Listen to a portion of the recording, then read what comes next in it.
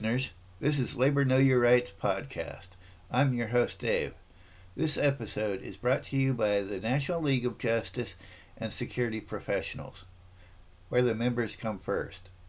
Contact information can be found in our show notes, including our toll-free number, where you can leave a message, ideas for future episodes, or tell us about events, campaigns, or victories in your union. Please check out Life on Record.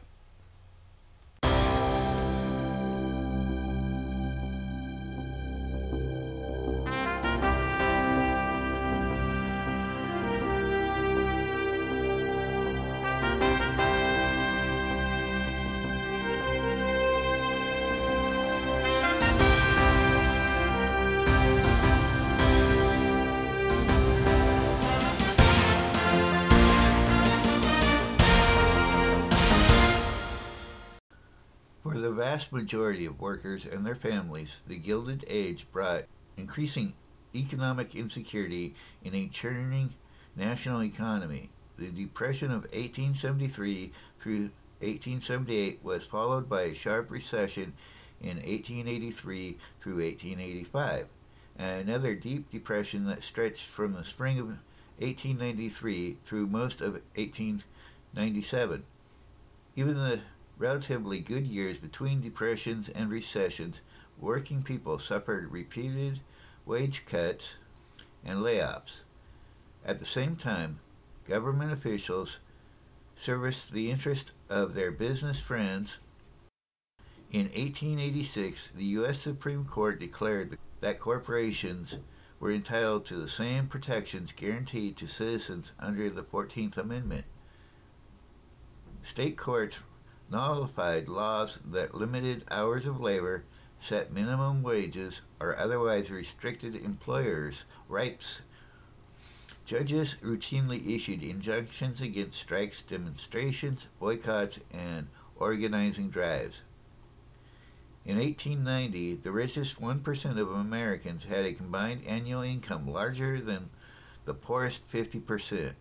Captains of finance and industry feasted at lavish banquets.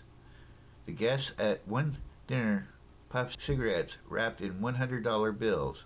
At another, rare black pearls were tucked into oysters served as appetizers.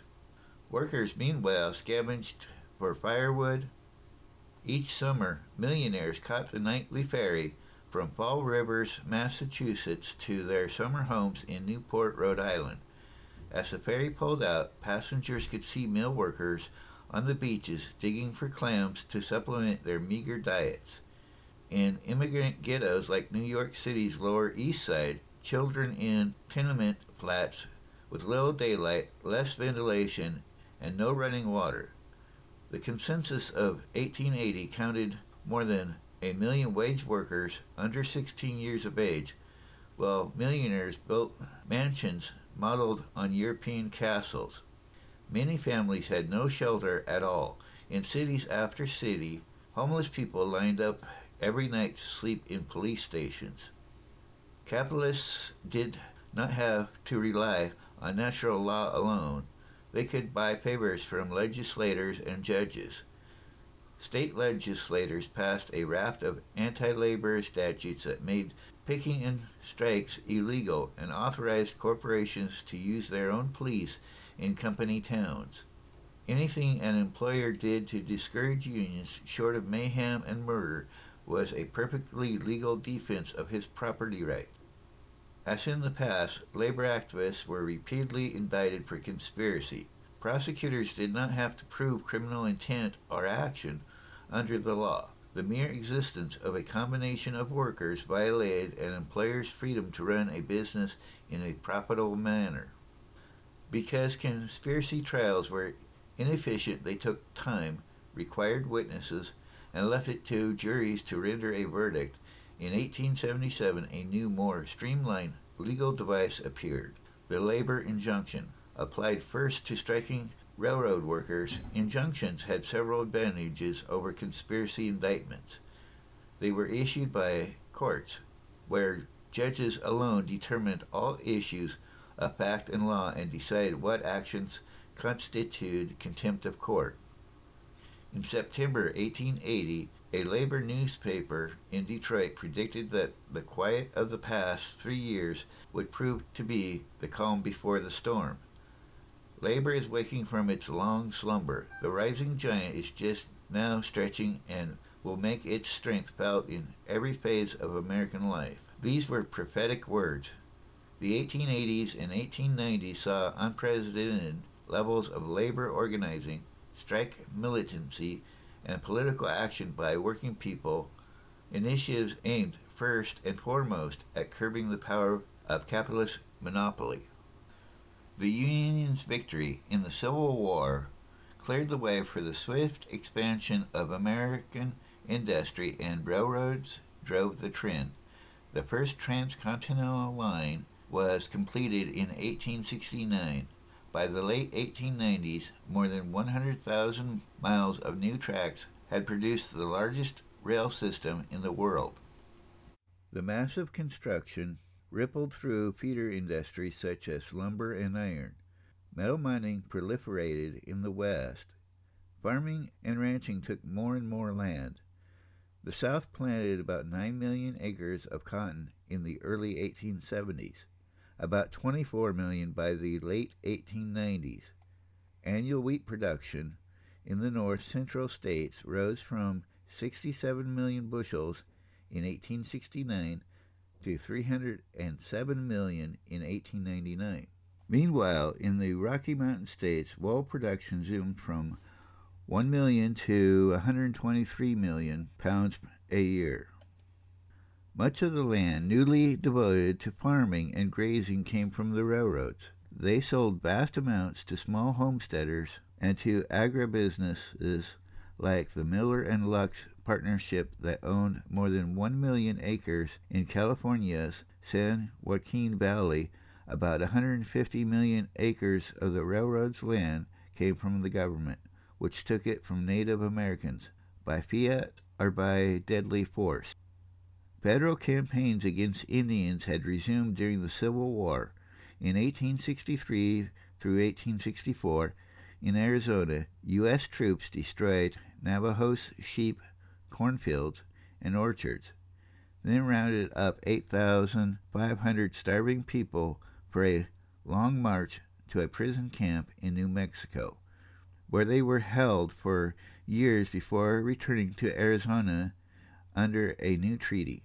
Indian wars continued throughout the Gilded Age. In 1870, Modocs left their reservations in Oregon to return home to Northern California, where they fought the Army in 1872 through 73 before surrendering and exile to Oklahoma. In 1871, Chiricahua resistance to reservation confinement started the Apache War in New Mexico and Arizona.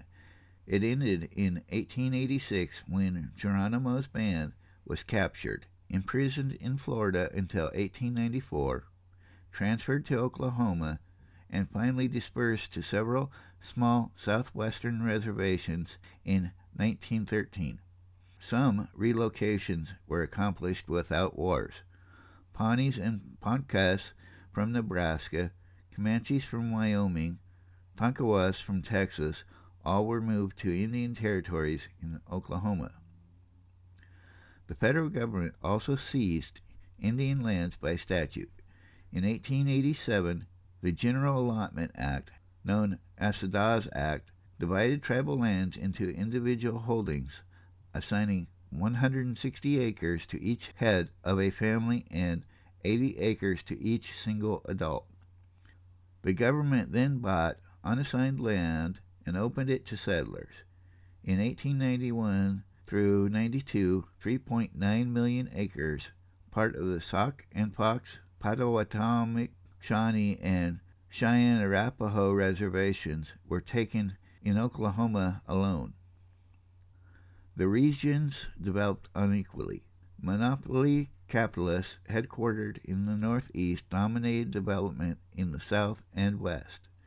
Southern and Western farmers, usually served by a single railroad, paid top dollar to transport crops to market. In 1896, the average prices for farm products was half of what it had been in 1870. In the Cotton Belt and on the Great Plains, many family farms went bankrupt. Kansas alone saw 11,000 farm mortgage foreclosures between 1889 and 1893. Monopolists also restricted industrialization in the South and West. Higher freight charges, the iron and steel industry centered in Birmingham, and the cotton textile industry in the Carolina Piedmont were not only smaller than their counterparts, but also paid significantly lower wages and used more child labor.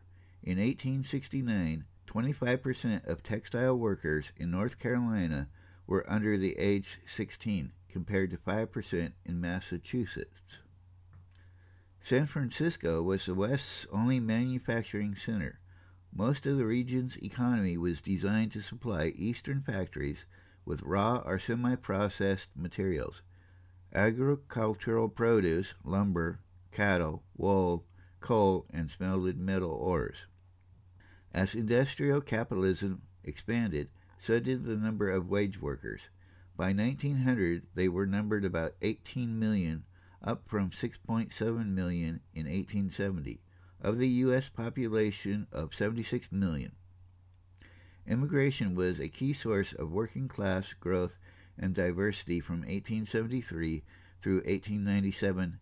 10 million immigrants entered the United States, more than during the previous 50 years, and they came from more places than ever before. Most immigrants came in search of better economic opportunities. Many planned to go back home once they had saved enough money, and quite a few did. Plans often changed, however. Some immigrants came and went back home several times. Many immigrants moved from wage work to self-employment. Many immigrants found it hard to save any money, especially women who were paid even lower wages. Immigrant groups generally clustered in particular occupations. Chinese men were the majority of migrant farm laborers in California in the 1880s and 1890s. Many Irish women entered domestic service. Slavic men worked mainly in coal mines, steel mills, and railroad maintenance. Italians and Russian Jews of both sexes tended to concentrate in the garment industry. Puerto Ricans and Cubans often worked in cigar factories in New York City and Tampa and Key West, Florida. 90% of African Americans lived in the South, where they slowly moved from sharecropping into jobs paying an individual wage.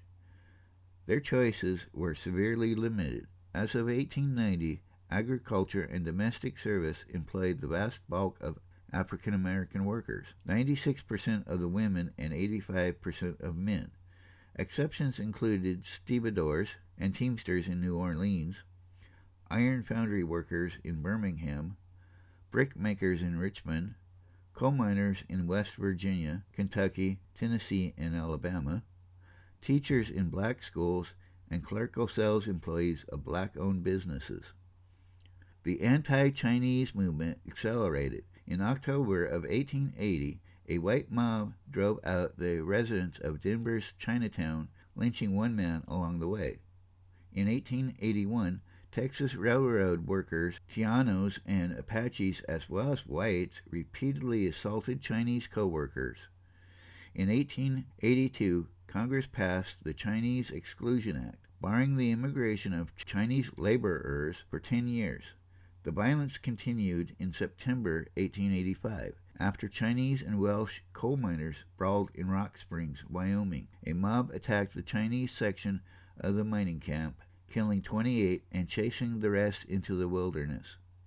White ouster committees drove Chinese from Tacoma, Washington in November 1885 and from Seattle the following February. Working people from every background and occupation had more in common than just dependency on wages. Everyone was affected by the economic crisis that defined the Gilded Age.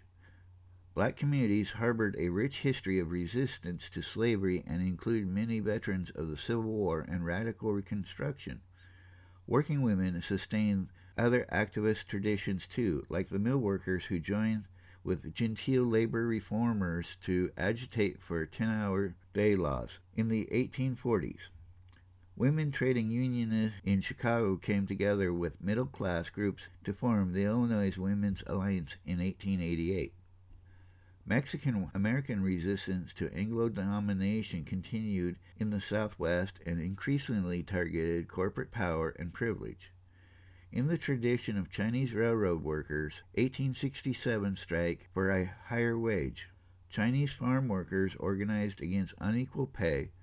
Fruit pickers in California's Santa Clara Valley went on strike in 1880, as did hops pickers in Kern County in 1884. In 1890, California newspapers reported that Chinese immigrants had formed a labor union that demanded $1.50 a day for work in orchards and vineyards. The labor movement of the Gilded Age tapped into all of these legacies. And if labor organizations sometimes failed to unite even their own ranks, workplace and community solidarity provided a bedrock for resistance to corporate assaults on labor and dominance of American life. The largest and most influential organization of the Gilded Age was the Noble and Holy Order of the Knights of Labor, founded in 1869 as a secret organization of garment workers led by Philadelphia tailor Uriah Stevens. The Knights' basic principle was solidarity, their motto: an injury to one is an injury to all. The Knights proposed to replace the wage system with a cooperative commonwealth. Workers would be their own masters. Only then, proclaimed the Declaration of Principles, could they have the full employment of wealth they create, sufficient leisure in which to develop their intellectual, moral, and social faculties, all of the benefits, recreation, and pleasure of association, in a word, to share in the gains and honors of advancing civilization. The Knights of Labor became the most inclusive U.S. labor organization of the 19th century. It welcomed to its anti-monopoly coalition all of the producing classes, not only wage workers, but also housewives, farmers, clergymen, shopkeepers, doctors, writers, editors, and other professionals. Employers could join too, if they had once been wage earners and now treated their employees fairly by paying good wages and observing the 8-hour day. The only groups summarily excluded were liquor dealers, stockbrokers, bankers, professional gamblers, and corporate lawyers. The Knights formally admitted women in 1882 after women shoe workers in Philadelphia had organized their own assembly. In 1886, when women made up 10% of the order's membership, the General Assembly established a national women's department headed by Leonora Barry, an Irish-born hosiery mill operative who led a female trade assembly in Amsterdam, New York. The order was the first U.S. labor organization to endorse female suffrage, and the local assemblies hosted many lectures on women's rights. The order also welcomed immigrants, translated its literature into various languages, and chartered numerous foreign language assemblies, with one major exception. Though the New York City and Philadelphia district tried to organize Chinese assemblies in 1867 and 1887, Western districts were deeply involved in the anti-Chinese movement, and the organization's national spokesman often proclaimed that the Chinese must go. When Wyoming Knights led the mob that massacred Chinese in Rock Springs in 1885, Terence Powderly blamed the violence on Chinese evasion of the Exclusion Act. Black and white cooperation was more impressive. The Order's Journal of Unite Labor declared in 1880, "We should be false to every principle of our order should we exclude from membership any man who gains his living by honest toil, on account of his color or creed." By 1886, African American Knights numbered at least 60,000. They made up about half the membership in Virginia, North Carolina, and Arkansas, and a third of the whole Southern membership. The Knights of Labor sponsored social and educational programs, ran candidates for office in over 200 cities and towns in 1885 through 86, and sponsored hundreds of consumer and producer cooperatives. On Saturday, May 1st, about 350,000 workers at more than 11,000 establishments across the country went on strike for the 8-hour day. In Chicago, 65,000 strikers staged weekend rallies and parades. Counterattacks began on Monday. Police fired into a group of picketers at the McCormick Harvesters Works and killed at least 4 workers. Anarchists, leaders of the city's 8-hour coalition, called for a protest meeting held the night of May 4th at Haymarket Square. A few thousand showed up, but the crowd had dwindled to a few hundred by the time policemen arrived to disperse the gathering, a little after 10 o'clock. As the police entered the square, someone, the culprit was never identified, threw a bomb that killed 1 officer and wounded another 66, 7 of whom later died. For several weeks, police rounded up labor activists by the hundreds. Meeting halls and residences were raided. Entire families were jailed. Evidence of incendiary plotting was seized and planted when it could not be found. On May 27th, 8 anarchists, August Spies, Albert Parsons, Adolf Fischer, George Engel, Louis Ling, and Samuel Felden, Oscar Nebb, and Michael Schwab were indicted for conspiracy to commit murder.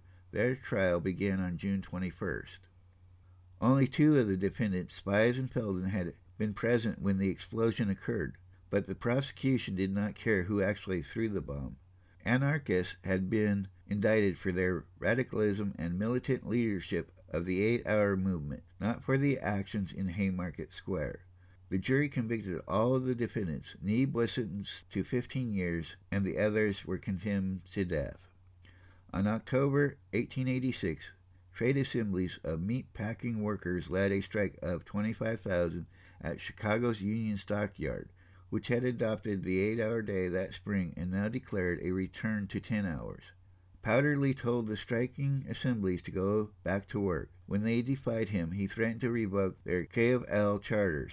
Smelling blood, the company broke off negotiations and announced that it would no longer employ any member of the Knights of Labor. A week later, the strikers conceded defeat, and the meat packers' assembly soon died out.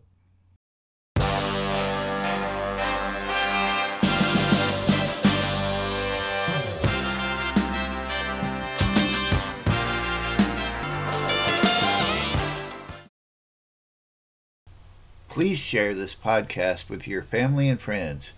If you like our podcasts, please rate us on iTunes. It helps others find us. If you would like to contact us, we have various ways to do so in our show notes, along with contact information for the National League of Justice and Security Professionals. Thank you for listening.